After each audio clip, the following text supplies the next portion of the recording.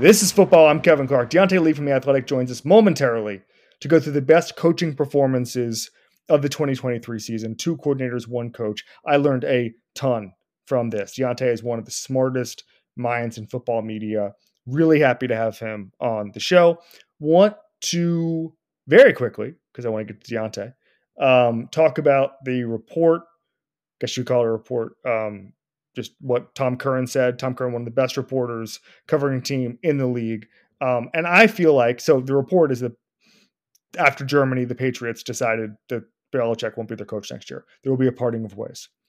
And I didn't feel like this was seismic because I feel like Tom Curran has been, and the Patriot media, it feels like there's been a resignation for weeks about this, and Germany probably being the time. But like, I haven't seen any pushback from the Patriots media where they're like, hey, this going to get an extra season. And I remember something that actually, Tom said on his show that changed my whole perspective on this. I was on his show and I had said what I've told you guys, in September, which is that Belichick will probably get an extra year longer than he should.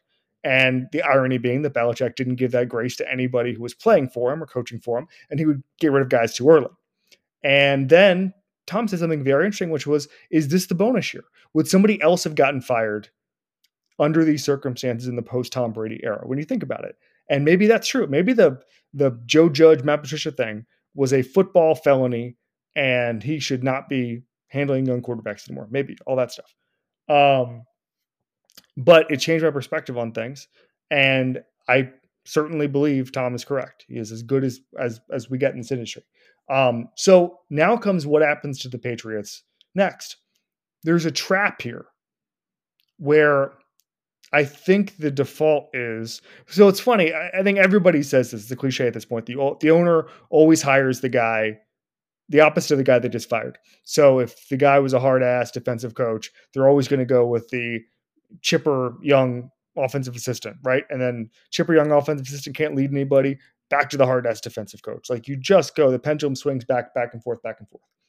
And with Belichick, the default is going to be, let's get an offensive coach. Let's maximize the quarterback position, whoever that may be. And let's kind of modernize this, right? And I've heard a bunch of people say that. Peter King said it on this show. And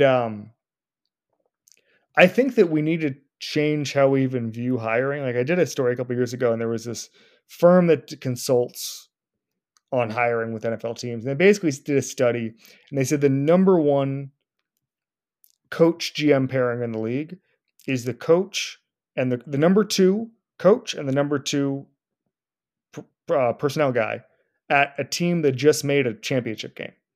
So like, Bills knocking on the doorstep. Giants say Joe Shane and Brian Daboll, come on down. You're our guy. Like, that is literally the average, median head coaching hire in this league. And the Patriots are probably going to do something like that, hiring an OC from a really good team. And we're about to get to a couple of those guys.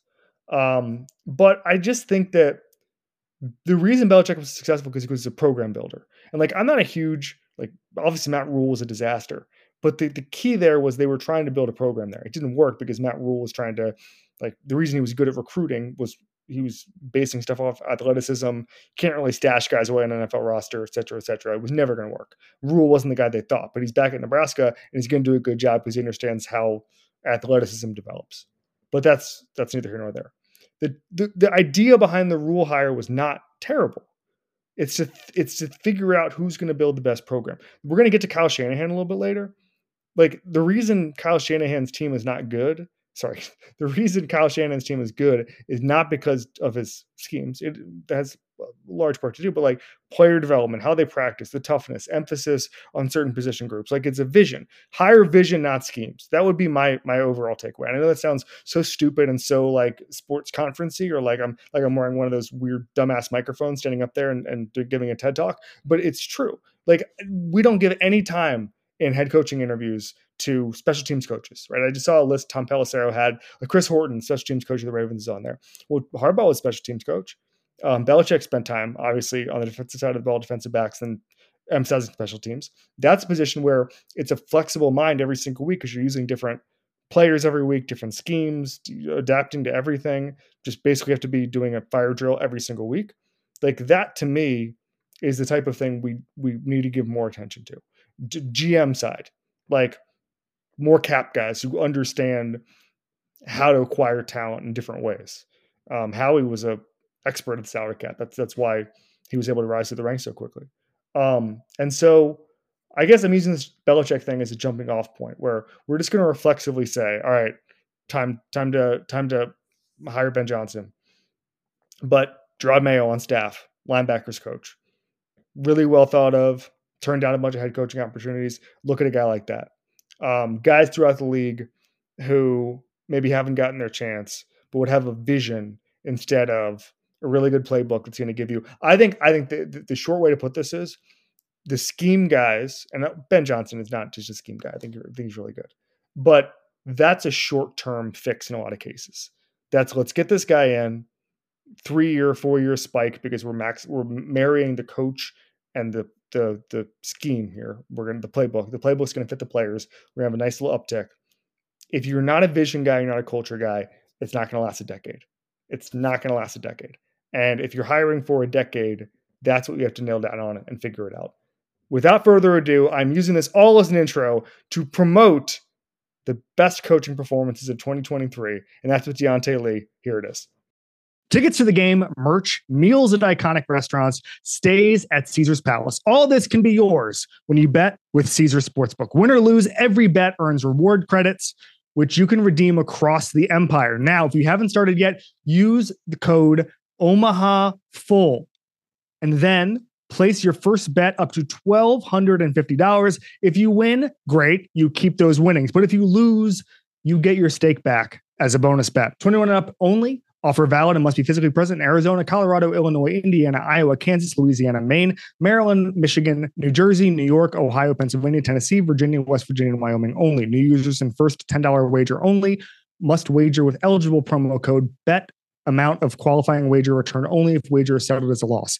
Maximum bonus bet, $1,250. Bonus bet expires 14 days after receipt. Tier credits and reward credits will be added to account within 7 days after qualifying wager settles. See Caesars.com/promos for full terms. Void where prohibited.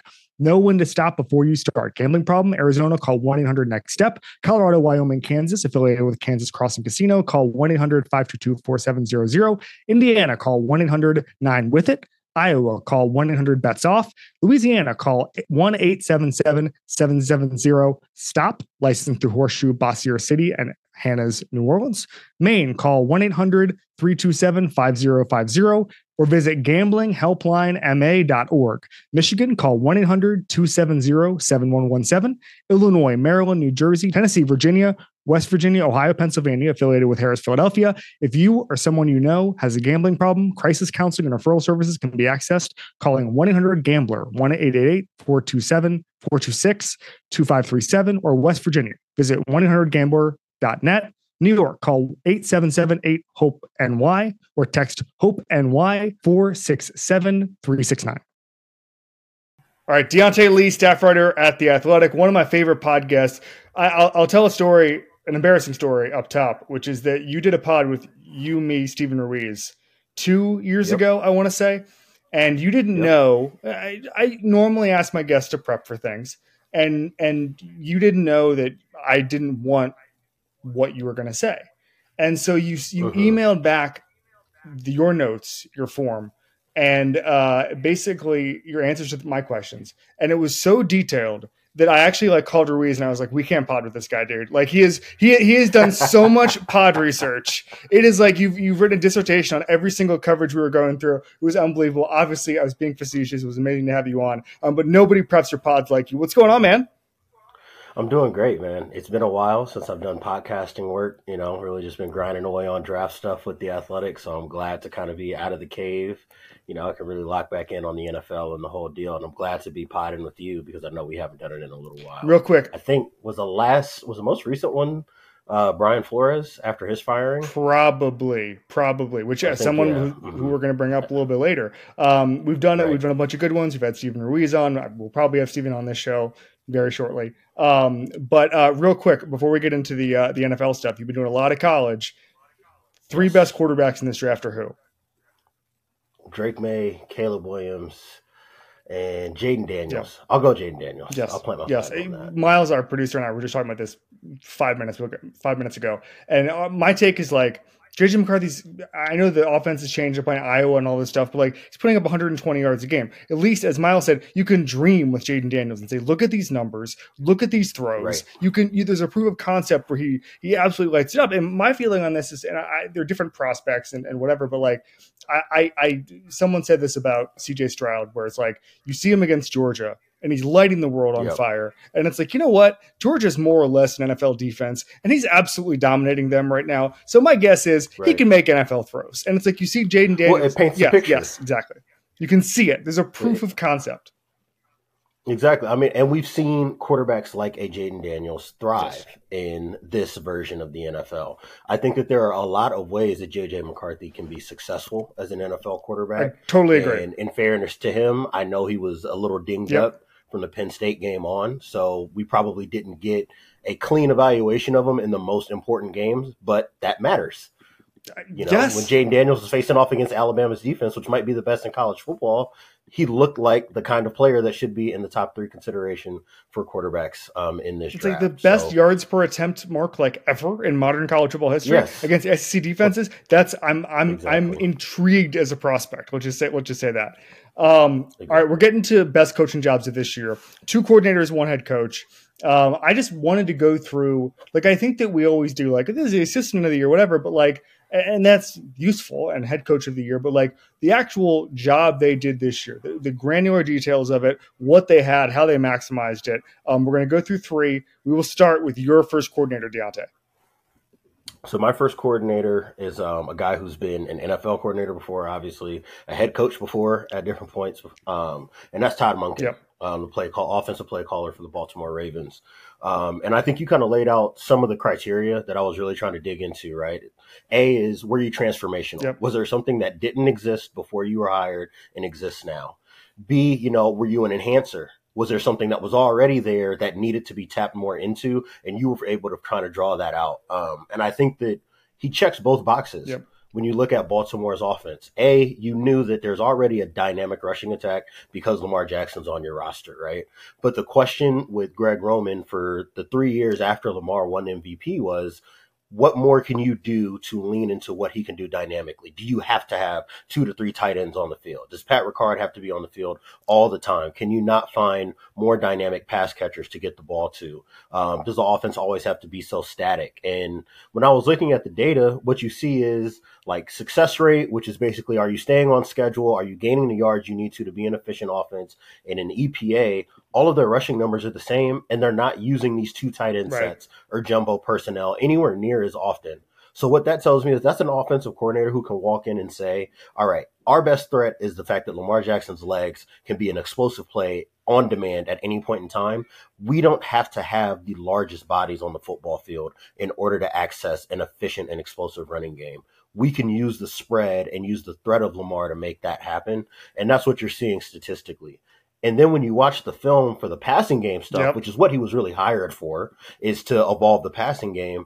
I think the biggest difference between what you see in that offense now and what we saw before is guys are catching the ball on the move, right? You look at the completions to a Rashad Bateman, to a Zay Flowers, to an Odell Beckham, and it's slant routes, it's dig routes, it's, these deep corners, these, curl routes where there's a bunch of space where guys can catch the ball, square up, and go get yards after the catch. I think this is the biggest percentage of Lamar Jackson's yardage that has been gained after the catch in his career, or at least since he won MVP. That says a lot. And you look at the distribution of targets. This is the most that outside receivers have been targeted since he's been a starting quarterback in the NFL. So what does that tell you? That tells you that he was always capable of these things. It just wasn't emphasized enough. And that's where a play caller's value, I think, is really what it's derived from, is that you're able to identify these things that weren't happening before, and you have the belief and confidence in your players that they can go execute it. And that's why Baltimore looks so lethal offensively at times. So I was looking at Monken too, 3rd in the NFL in yards per play. Only 3 teams in the NFL with non-offensive head coaches have that level or in the top 10 of yards per attempt. The Ravens are by far number one in that category as far as having an offensive play caller who's not the head coach. Obviously, we know who's going to lead the league in yards per attempt every single year. It's going to be Shanahan guys and spread guys who are head coaches. And then there's Todd Monken. Isaiah Likely was open by 150 yards on Sunday. Like we saw that over and over and over again. Odell Beckham was open a ton. It's repeatable, and it's maximized Lamar. Some of his routes, and I was looking at some of the film study stuff over the week, Deontay, and it's like he goes empty and they'll do a bunch of double moves. Like there's a lot of trust put on that offensive line and Lamar Jackson to make those throws. Is this the best team in football? Or sorry, excuse me, let me rephrase that. Is this the best team in the AFC? This is definitely the best team in the AFC as it stands right now. And I would say if you're making a short list of teams that can win the Super Bowl, they've got to be right there with their San Franciscos, with their Dallases, and those types of teams. They're right there in that mix. Yeah, completely agree. I just don't – it was funny because I did a power ranking of the teams that can win the Super Bowl, and I just found myself weirdly discounting – the Ravens over and over and over again. Just be like, well, because they've laid some eggs. They've laid some eggs. And like Barnwell and I've gone back and forth on this where Barnwell's big thing is, well, when they lose, they beat themselves. So it's okay. And I'm like, wait, is that a good thing that once a month they have a total implosion? And it's kind of like, how do you view that? But I at this point, with the way the Dolphins are trending with injury, with what we just saw Monday night, like, if I had to put any money, and I wouldn't, on an AFC team to win the Super Bowl, it would definitely be the Ravens right now. I agree. And I think that one of the reasons why I feel so confident in them is that there are ways that they can win games that they really haven't leaned into yet. Yep. Right? Like we still haven't had the game where Lamar had 16 carries and they just decided, hey, we can't get guys open, or teams are playing so much 2 deep shells, or we're not getting enough movement on the interior. All right, Lamar, ball's in your hands. You go make the plays for us. They haven't had to do that. They haven't really had to push the ball as vertically as they could. Because like you said, you can watch the film and see, Rashad Bateman has a guy beat on a go route. They just don't throw it because other guys are wide ass open too. You know, and I think that when you see those things, not only are you seeing a healthy offense, you're seeing all the ways that they can evolve on the fly and then over a long stretch of time if they're able to keep Todd Monken past this year. I'll say this about Todd Monken. Obviously, Georgia has absolute studs on all 22 positions on that field. But he won 2 national championships with Stetson Bennett. And like that requires, like you see that the Brock Bowers throwback and the Natty, like he was putting some nasty plays in there. And I understand they always had a talent advantage except the 2 times a year in Stetson's case that they played Alabama. But that's a good coaching job to get Stetson Bennett those sort of throws and to utilize those mismatches. There are coaches who could not do that, by the way. I mean, Isaiah, you brought up Isaiah Likely. When Greg Roman was here, Isaiah Likely was a non-factor in this offense, you know, and it's completely different now. You find ways to use guys. Not having Mark Andrews for a long stretch of the year. If this was a Greg Roman offense, you would probably be putting this offensive season in the tank because there will be too much on Lamar's shoulders to create, you know, explosive plays or get them the 10 to 15 yard chunk plays that they need. Now they're just like, all right, more Zay Flowers in, more screens, more throws outside to Rashad Bateman. You know, they're able to just tap into all these different things, and they still have that ability when they need to put 2 tight ends on the field, to put Pat Ricard on the field, and they can mash you when they need to mash you. And now we're learning that this is as capable a spread out offense as there is in the NFL as well. All right, my offensive coordinator is Bobby Slowick, someone who I know you have notes on, former PFF employee, which yes, sir. We know a lot of PFF employees, and none of them are as good at calling plays as Bobby Slowick. Especially since I'm not there. Yeah, exactly. When you were there, love you, Seth. When you were there, it was all sorts of ball knowing, and now it's just Seth Galina who just doesn't know anything and just drags the entire IQ of the place down. No, it's fascinating to see, and I think Will Brinson and I were joking about this, like how deep the Shanahan tree goes. And at what point is it like, oh, we're going to take this random tight ends coach from the Dolphins? At what point is it like, you know what, we're at diminishing returns, let's go somewhere else, right? We're not there yet because Bobby Slowick is a guy who is obviously really bright.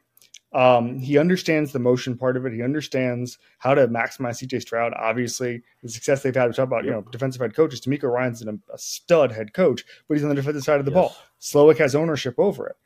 When Stroud was hired, I remember seeing someone point out how amazing Stroud was when Ohio State used motion. And that was in my head, and I'm just thinking, man, this could really work. This could really work, and it has in a really incredible way. I think Slowick is going to be a head coach sooner rather than later. I mean, that's the kind of thing we've talked about this before, Deontay, where it's like the downside of having offensive head coaches. If you have a good offensive head coach, or excuse me, a good offensive coordinator, you immediately lose him unless he's like 90. Him, yeah. Like they just hired Tom Moore, the guy. Just like keep Tom Moore. Tom Moore is the one guy they're not going to hire away. Remember, they will. If Tom Moore puts up 40 points a game with some team, he will get hired at age. I don't want to. How old is Tom? I'm looking it up. Tom Moore is 85 years old, and he is still an offensive consultant for the Tampa Bay Bucks. So who knows? You know what? This is an offensive league. But anyway, so Slowick has really impressed me. I know you have a bunch of notes. The most impressive thing about Bobby Slowick and what the Texans have done on offense has been what? To me, it's the fact that they've turned these wide receivers into something. Yeah. That to me has kind of been the hallmark, and I still think there are ways in which, obviously losing CJ Stroud this past Sunday was a big reason why the offense stalled out. But even in times where I think they're having difficulties on a drive-to-drive basis, I think that the way that they're able to get more space for guys within a game speaks to Bobby Slowick's understanding of the personnel that he has. Right. And that I think has been the kind of the calling card of Houston's offense, is that you're able to get things out of Nico Collins. Yep. You're able to find a role for a John Mechie. You're able to find ways to use a Tank Dell, who coming into the league, I will admit I was almost out on, because I just didn't see an avenue for a guy of that size to be productive, especially right away in the NFL. And they found ways to be able to utilize the speed and quickness that he has without exposing him to the things that make him a weaker receiver. One of the things that I think really impressed me, or one of the things that kind of stood out to me, is they get all of these loaded boxes. They don't get a ton of cover one, even though, they don't have the most talented receiving group, and they're not the greatest at running the ball, right? If you look at EPA and success rate and yards per rush and all of that, they rank around the bottom in the league, right? Bottom 10 in almost all those metrics.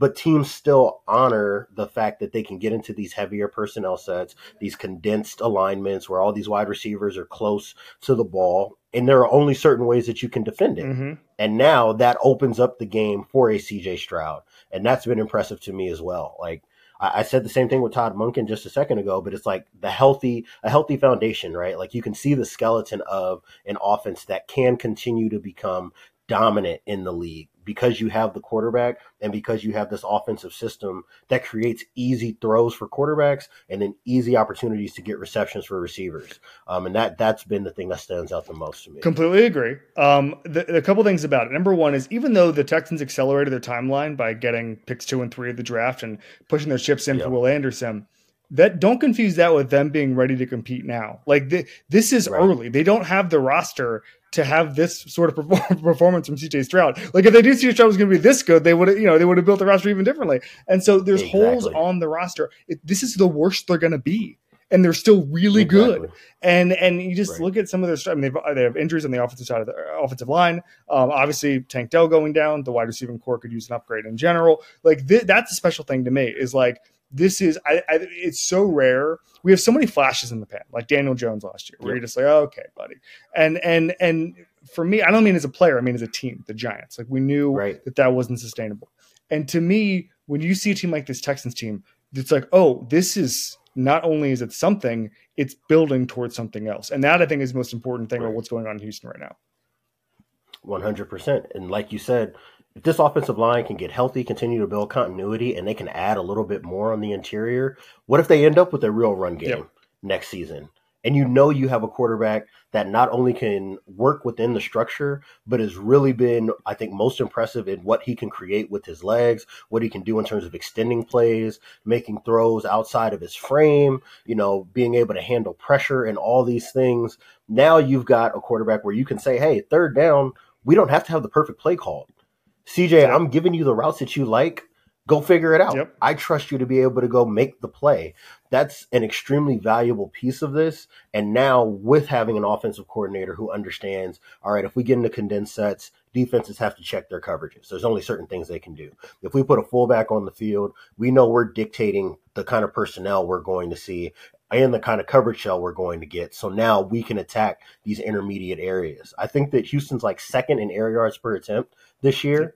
What about this offense would tell you that they would be pushing the ball down the field if you're just looking at the depth chart? There's nothing there, right? Not to say that these guys weren't ever going to be good players or weren't positive contributors at different points in time, but you wouldn't say, hey, a team that was really bad on offense before, that didn't really do anything besides add a rookie quarterback, would all of a sudden have this extremely efficient and explosive passing game.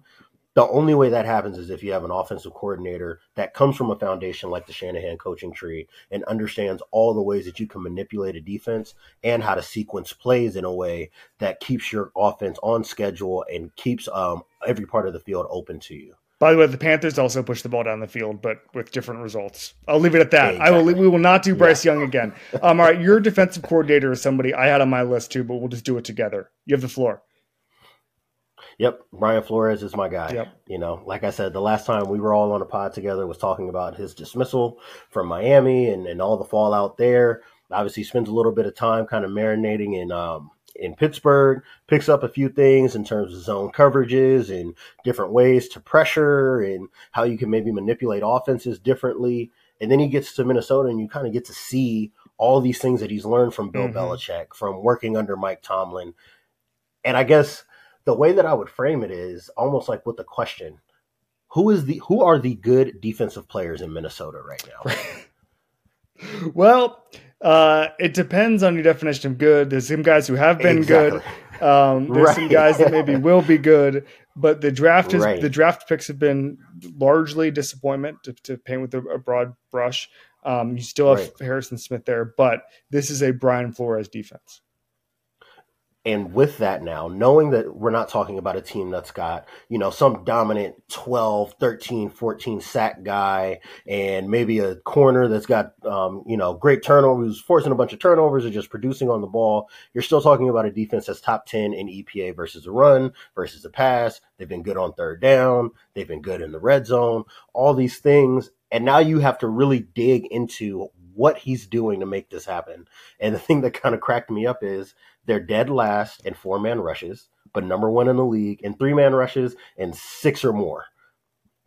So now if you're an offensive coordinator watching film, you're rewinding every snap just to say, like, who's coming and who's not. Exactly right. Right. What the heck am I looking at right now? How did this guy go from the line of scrimmage to dropping to a deep half? Like, it's insane to me. I always have to scrub back and say, okay, Harrison Smith is here on the side of the tight end. It looks like he's about to blitz, but he just turned his back and sprinted, and now they're playing cover 2 over here. Okay, this is cover 0. They gave it the same look, but now it's not cover 0, it's cover 2. And they're able to affect quarterbacks in that way without having a high pressure rate, without getting a ton of sacks, because there's just so much stress on the pre-snap picture. That's an impressive thing to do as a defensive coordinator, knowing you're probably going to be at a talent disadvantage on a week-by-week basis and still able to hold these offenses away from generating explosive plays and always having to win on third down. That's an impressive feature for a guy like Brian Flores, and why I think he should be in consideration again for head coaching jobs in the near future. So I completely agree. Kevin Seifert did a really good piece laying out what this defense is. And it's essentially a defense that's never been tried before at the NFL level. There are influences, I don't know if you saw this, of what Flores said is basically the Pat Narduzzi Pitt defense, which is not something I expected to be influential at the NFL level, but here we are. As you said, specializing in, obviously, zone. I think 70% of their plays are zone, which is by far the widest margin in football. And then the blitz, as you said, and the 3-man rush. And so when you combine all of those things, people are just like, what is this? What the hell is this? Right. And it's aggression. It's and I kind of feel like this is maybe a wild thing to say, but once you've been fired as a head coach, I kind of feel like you say, you know what, I'm just going to play the style of ball I want to play. And he's got a job in this league for life, no matter what, just because he's a really good coach and he's established himself. But he's got to, any coordinator who's been fired has to sort of reapply for the job as head coach. Right.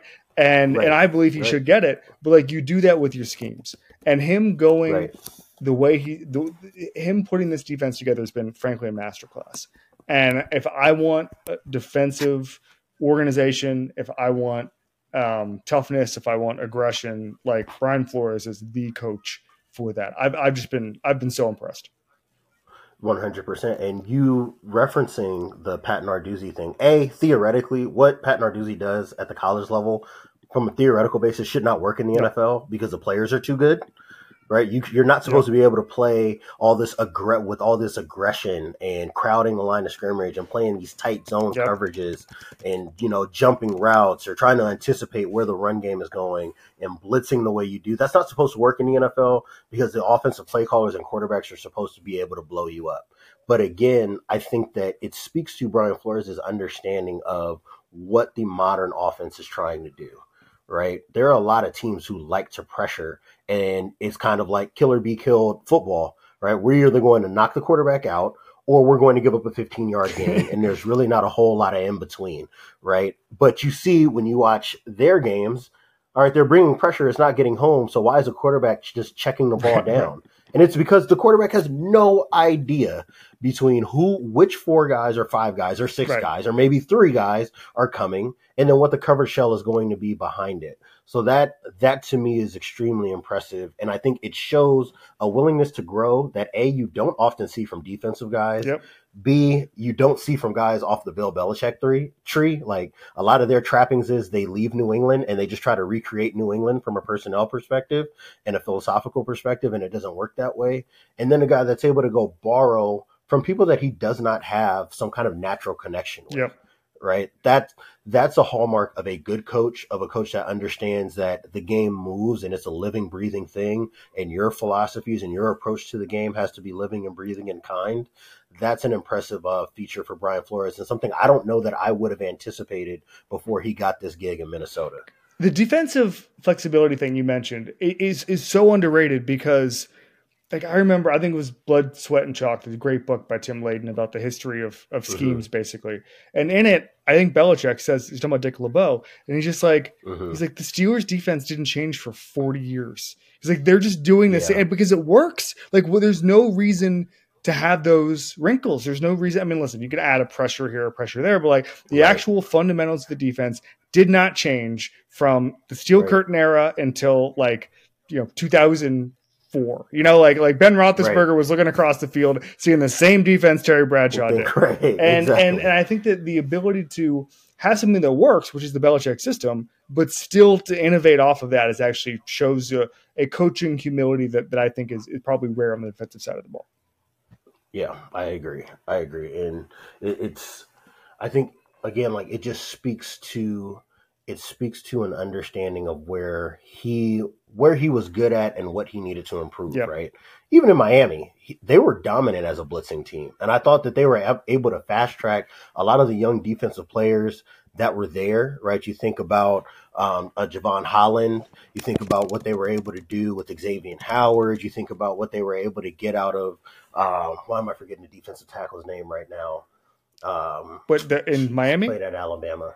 Yes, I played at Alabama. Not Christian Wilkins. No, I knew you were saying Wilkins, and I was like, wait a second, you go to Alabama? Okay, yeah, Christian Wilkins. Yeah, exactly.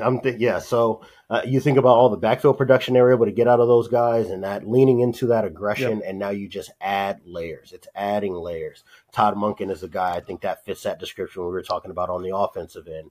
You have an idea of what you like. You go to a place and you understand what you've got and whether or not the things you like matches with what you have. And now you have all this banked information and things that you've been tinkering around with, or you've been watching at practice when it's not your responsibility to call the defense and saying, I wouldn't have played this that way, but this worked.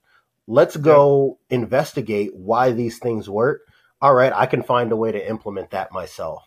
And I think that, as long as they're able to keep them, because, obviously defensive play caller gets fired. It usually takes a little bit of time before teams warm up again to wanting to hire you as a head coach. So I'm really eager to see what Kevin O'Connell and Brian Flores can do as a tandem together if they're able to keep him around for a while, because I do think that guys are going to continue to get better and they're going to have an opportunity to add some things on as far as young defensive pieces and guys that can contribute. Okay, so speaking of offenses having no idea what the hell is going on, I want to bring up another Ravens coordinator, Mike McDonald. So I was talking to someone in the league recently, someone league adjacent, I guess I would say, someone who knows ball. And they were saying the new pipeline, especially on the defensive side of the ball, is think about all of the guys who are in the Harbaugh to Harbaugh, that train line, from Baltimore to Ann Arbor. And I think Jesse Minter right now is the DC in Ann Arbor. Mike Macdonald is going to be a head coach in probably 2 months. There's just a lot of defensive minds. And frankly, it's a pretty good system. And if anybody doesn't know what it is, basically the Ravens have been sending coaches to Ann Arbor to get bigger experience than they normally would. Mike Macdonald went to Michigan, I think, for just 1 year, get defensive play calling experience, come back to the NFL and thrive. And I think that if you sort of understand what kind of the deal is going into that, that's really, really, really valuable. So Jesse Minter goes from DB's coach in 2020 with the Ravens, 1 year at Vanderbilt, immediately becomes DC at Michigan. And he's been the interim head coach for a little bit here as well. But to get that kind of experience that quickly and go from, he's going to go from DB's coach. He's 40 years old. He's going from DB's coach to, I'm just guessing, but if the trajectory continues, he's probably going to be DC and Baltimore within 4 years of that. Right. And so that's a pretty damn good system. And so I love Mike Macdonald's pressure packages. I love them in college. I really love them in college because, God, the last thing college quarterbacks want to see is an exotic pressure. That's the last thing they want to see. And so I loved what he was able to do there. I love how they confuse everybody post snap. Obviously, the NFL level, that's still working. Mike Macdonald has impressed you with what, Deontay? I think it's a modern adaptation of things that existed beforehand. Yep. So you kind of mentioned that Harbaugh to Harbaugh pipeline. Well, if we look at it from John's perspective and his time in Baltimore, a lot of the institutional things that existed when he got that job came from Rex Ryan. Mm-hmm. And if you're looking at what Baltimore's defense is today, it's basically a modern adaptation of what Rex Ryan was doing for decades, what the Ryan family has been doing since for however long, the wildest blitzes at the wildest times. Exactly. And what ran Rob out of the league, what ran Rex out of the league, what ran Buddy out of the league was offenses adjusting to things that they had been doing for years upon years upon years without necessarily adjusting or having the next answer. Mike Macdonald, I know Dominique talks about this all the time with DB play. I know he talked about it on your show with DB play about guys who grow up in the spread era, who are one with that, who don't know another style of football. I think Mike Macdonald as a play caller is kind of a good analogy to what he's talking about with DBs that are in the NFL now. Mm-hmm. You are now experienced with teams always being spread, always being in 11 personnel, always being efficient with quick game, and having an understanding of the RPO game and all these different in-breaking routes and creating all these layers in the passing game, and teams being smarter about their pass protections, right?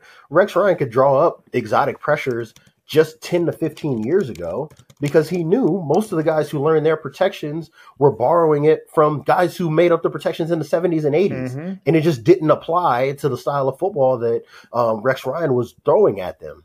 So now this is just kind of like the adjustment to the adjustment, right? The counterpunch for the counterpunch.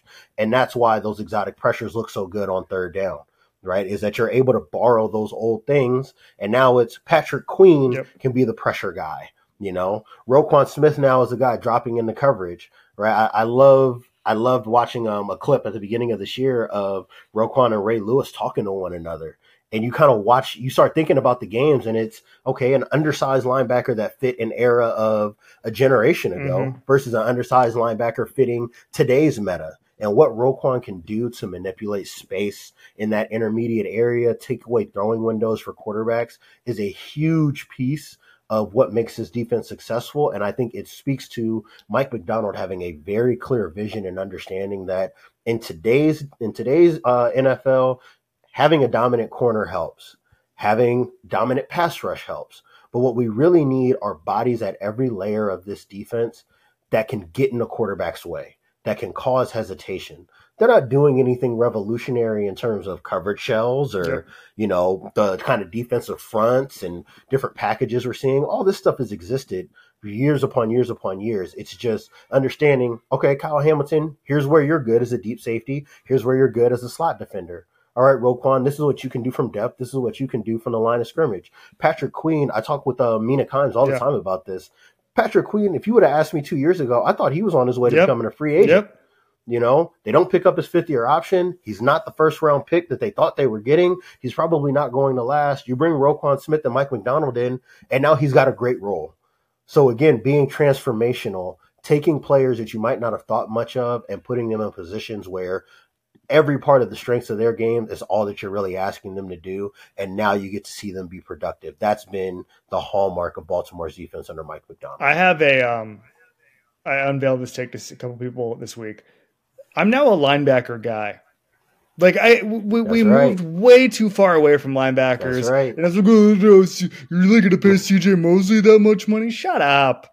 Good players are good players. Like Roquan, exactly. Oh, you're really going to give up that much for Roquan Smith? Oh, you're like, we can't all be defensive ends, okay? We can't all like, and like, yeah. The ideal would be to have Aaron Donald in the middle of the line, affecting the game and getting upfield and just sucking up an entire offensive line. That'd be great. Right.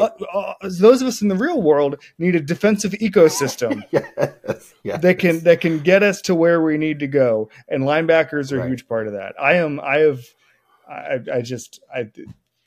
a linebacker guy. That's it. I'll leave it at that. I love that. Love to hear that. As a linebacker himself, I love to hear it. All right. More with Deontay after this. All right. Moment of truth. Our head coaches, the best head coaching jobs this year. Deontay Lee, you have the floor. This is not about stats.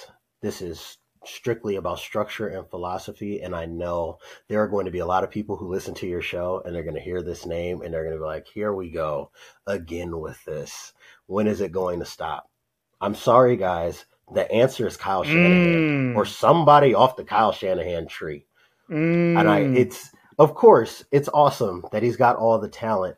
And, you know, you've got a Christian McCaffrey, that you've got a Brandon Ayuk, that you've got a George Kittle, that you have a Trent Williams, all guys that are probably in the top 5 to 10 in their respective roles on this offense. But you look at the way that he's using guys. I watch the routes that he puts Christian McCaffrey on, and what it makes me think about is prime Alvin Kamara in Sean Payton's offense. And it's like, whoa, well, now you get to go borrow from a whole different phase in the passing game that did not exist before, right? I look at George Kittle, and you see him isolated as a wide receiver at times. You see him in the slot running slants or option routes. And I'm like, okay, that's how Travis Kelce got used when it was him and Tyreek Hill, right? And you could use Tyreek Hill on one side running vertically, Travis Kelce on the opposite side running these one-on-one routes, and a defense cannot possibly, unless you are rushing 5 and dropping 9, which is obviously illegal, there's no way to defend all the things you're going to see from an offense that can employ guys that way. You look at Brandon Ayuk and what he can do as a yak threat, what he can do on in-breaking routes, how he can take the top off of defenses.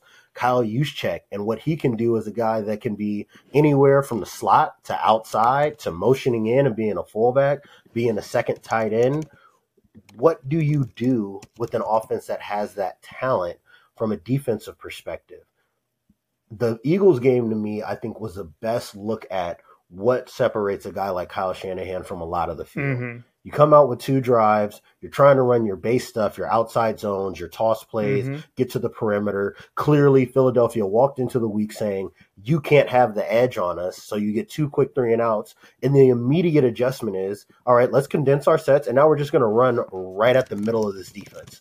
And we want to see if these linebackers can actually go fit these gaps and can go make tackles with Christian McCaffrey in space. And the answer was no.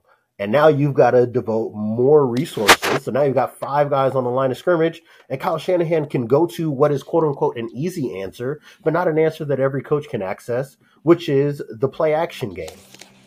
And now you're forcing a defense to get depth, and now you can get back to running the ball. And when the defense stays deep or stays trying to take away these intermediate passes on passing downs, you have a Christian McCaffrey that can run these option routes and wheel routes on linebackers. Right. And that's why, to me, they're once again in the pole position or at worst in the top 3 for teams that can win the Super Bowl this year. And it's because he has an innate understanding of defenses can only do certain things to me based on what I'm showing them. And I have the guys and the play styles and the play calls specifically to be able to exploit everything that we need to exploit to be successful offensively. And he's doing this with the guy that's probably at best a league average quarterback. Okay, that was perfect. Thank you. The other thing is they have better players than everybody else, but most of those players were developed by Kyle Shanahan and his staff, or acquired with a vision in mind.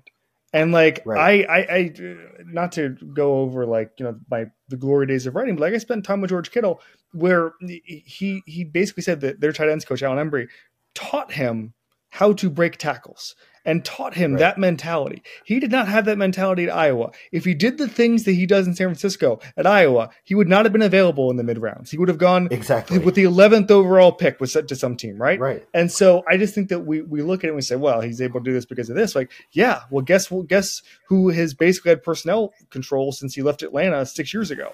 Kyle Shanahan. Right. And like John Lynch is really good at his job, but Shanahan has the vision of it. So it's like, I just think it's and they're not the only team that's star heavy. Right. That's the other thing. Right. This is not the only team I can say, hey, you guys are loaded on a particular side of the ball. Right. We watch Los Angeles. We watch the Chargers every year get to the opening week of the season, and we look at the depth chart and say, they've got everything. You got a big body wide receiver. You got a slot receiver. You got the incredible quarterback. You've got a running back that can run the ball and catch the ball out the backfield. And we inevitably end up in mid-November to early December. And the only conversation we can have about that team is what's wrong.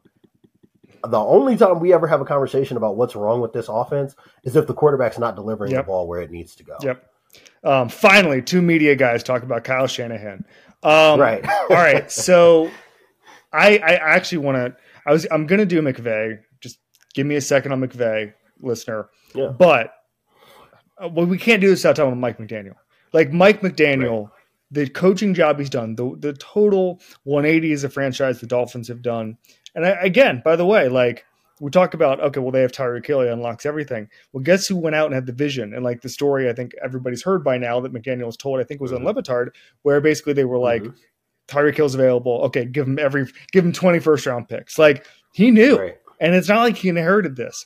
And the Dolphins situation he inherited was pretty bleak. And the quarterback situation he inherited was pretty bleak. And he turned Tua into, for long stretches of the season, a guy who played an MVP level. He will not win MVP. Right. I will not make that argument. But you look at his yards per attempt. You look at, and this is the most important thing to me. I know it's not smoke and mirrors because he's good against every coverage. He's good again with every route. Like I shared a stat, I think it was on Sunday, that Tyreek Hill leads the NFL in go routes and post routes, both explosive routes. But then he leads it by 100 yards over anybody else at any other route. Like they are better at running explosive plays than anybody is at anything in football. And like that to me is the most special part about it. Two different routes. Beyond that, I want to talk about McVay because everyone thought he was tanking. Everyone thought that the defense, and this is partially true, had no talent. And that they were paying for the crimes of the salary cap all-in era. And Kevin Demoff wrote a letter saying, we're going to take a step back. And I think people thought, first of all, this is a crazy thing to say, but there are people not involved, but like people who know the Shanahan system well. And then when I said, hey, the Rams are going to tank, they're going to go out and get Caleb Williams, Drake May. It's like, are we sure that like these guys even want rookie quarterbacks? Like they don't, that's not the way they think. They want their quarterback, And so getting JJ McCarthy might not appeal to some of these guys. Maybe it will, maybe it won't, but that's not their long-term vision is to get one of these guys, right? Like, I mean, I know they fantasize about certain guys. Like I remember McDaniel talking about Aaron Rodgers and like how you would fantasize about having Aaron Rodgers in the system. I'm just saying that we sometimes put ideas into guys' heads sometimes. Of course, Sean McVay wants these guys. Like maybe he wants Stafford for the next 5 years and work on other parts of the team. Like Stafford is throwing really, really, really well, and they'll figure out the quarterback thing when it comes to it. But anyway, all this to say is that we all counted Sean McVay out, and we all thought he was a scheme lord who wasn't going to be able to do the things he wants to do. And what actually happened is that he's a badass coach who's a leader of men, who understands football character and motivation and all those things on top of the coaching stuff and the scheme stuff. And I couldn't be more impressed.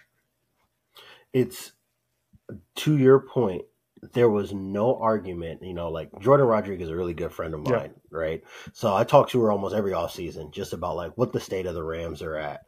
And even with her, like you could kind of hear in talking with her that kind of tinge of uncertainty of like, they seem to be really excited and the mood is much better now than it was this time last year. And they're talking about being developers and really, trying to encourage the youth on this roster to step up and play beyond their, perceived capabilities and all these things. And we'll just see how it goes.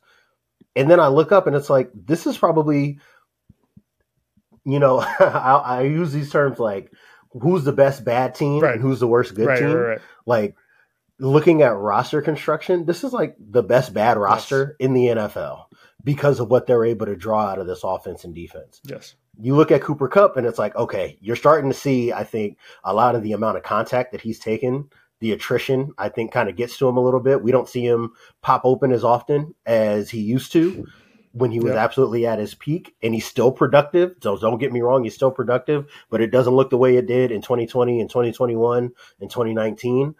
Okay, that's fine because we can develop a Puka Nacua. Yep. And that goes back to what we were saying about Kyle Shanahan. You look at a Brandon Ayuk in his system, from the doghouse to being one of the better receivers in the NFL. Puka Nacua is able to step in, a decent receiver, got good size, can do a little bit of everything, but not particularly great at any one thing. And he's looking like one of the more productive receivers in football to open the first half of the year. You look at, I know I tweeted about it. You look at the evolution of what they do in the run game. Mm-hmm. It used to be Todd Gurley, outside zone, 2 tight ends, jet motion with Robert Woods, using him almost like a fullback. And then that all leaves and you go totally spread out. And then it's like draws and screens and all this extension of the run game stuff at the end of Jared Goff's tenure and the beginning of Matt Stafford's tenure. And then he's able to take a step back and say, hey, let's do something completely different. Outside of the calling card of what we believe the Shanahan offense to be. We'll keep some big bodies and we'll keep some of our spread philosophies, but let's start running downhill because that's what fits our guys and that's what defenses are daring us to do. And they've been one of the more efficient run games in football doing so. And they still are able to get something out of Matt Stafford, who at different points last year, and I'm sure you felt the same way, you're watching him on TV like, dude, I don't know how much longer this arm is going to stay attached to the body. This looks like it hurts. Every throw looked like it hurt at different points of the year last year. It's so impressive. If Stafford is sustainably good going forward, post-injury, I mean, obviously he's been an NFL great for a long time. That changes the whole calculus about this team because they can just say, all right, we've got the biggest problem in football and sports solved. We can work on other stuff and improve the talent in that defense and all that stuff. They have the first round picks going forward. They did not trade them for Brian Burns, even though Lord knows they tried this time last year, 14 months ago. But that's it. Deontay, we've taken enough of your time. Thank you so much for coming on this show. We'll see you soon, buddy. Thank you, Kevin, man. I can't wait to talk to you again. Awesome. Thanks, man. That was great.